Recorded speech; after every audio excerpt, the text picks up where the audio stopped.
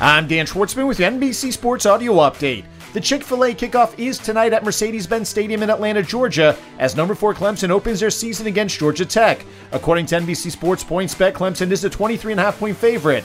Kickoff is scheduled for 8 p.m. Eastern Time. The Dallas Cowboys have signed free agent left tackle Jason Peters to their practice squad, which will allow the 6-time All-Pro time to work into football shape. The 40-year-old will be entering his 18th season in the NFL and played last year with the Chicago Bears. Dallas lost 8-time Pro Bowl tackle Tyron Smith till sometime in December with a hamstring injury that required surgery. Washington Commanders all-time sacks leader Ryan Kerrigan, who retired this offseason, has rejoined the organization as an assistant defensive line coach. Kerrigan, who played for Washington from 2011 to 2020, finished his career with 95.5 sacks after not registering a regular season sack last year with the Philadelphia Eagles. 12 games on the Major League Baseball schedule with 4 matchups featuring both teams with 500 or better records, including a doubleheader, as the Toronto Blue Jays are visiting the Baltimore Orioles for 2. The New York Yankees are hosting the Minnesota Twins, while the Seattle Mariners are at the Chicago White Sox. Meanwhile, the New York Mets game in Pittsburgh versus the Pirates has been rained out and will be made up as part of a split doubleheader on Wednesday.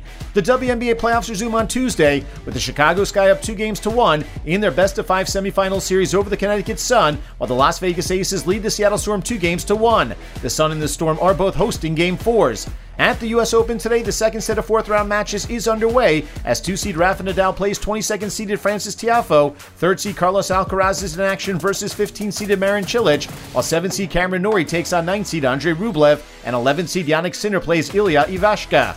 In the women's draw, top-seeded Iga Swiatek faces Yuli Niemeyer, 6th-seed Arina Sabalenka takes on 19th-seed Danielle Collins, 8th-seeded Jessica Pegula plays 21st-seeded Petra Kvitova, while 22nd-seeded Karolina Pliskova battles 26th-seeded Victoria Azarenka.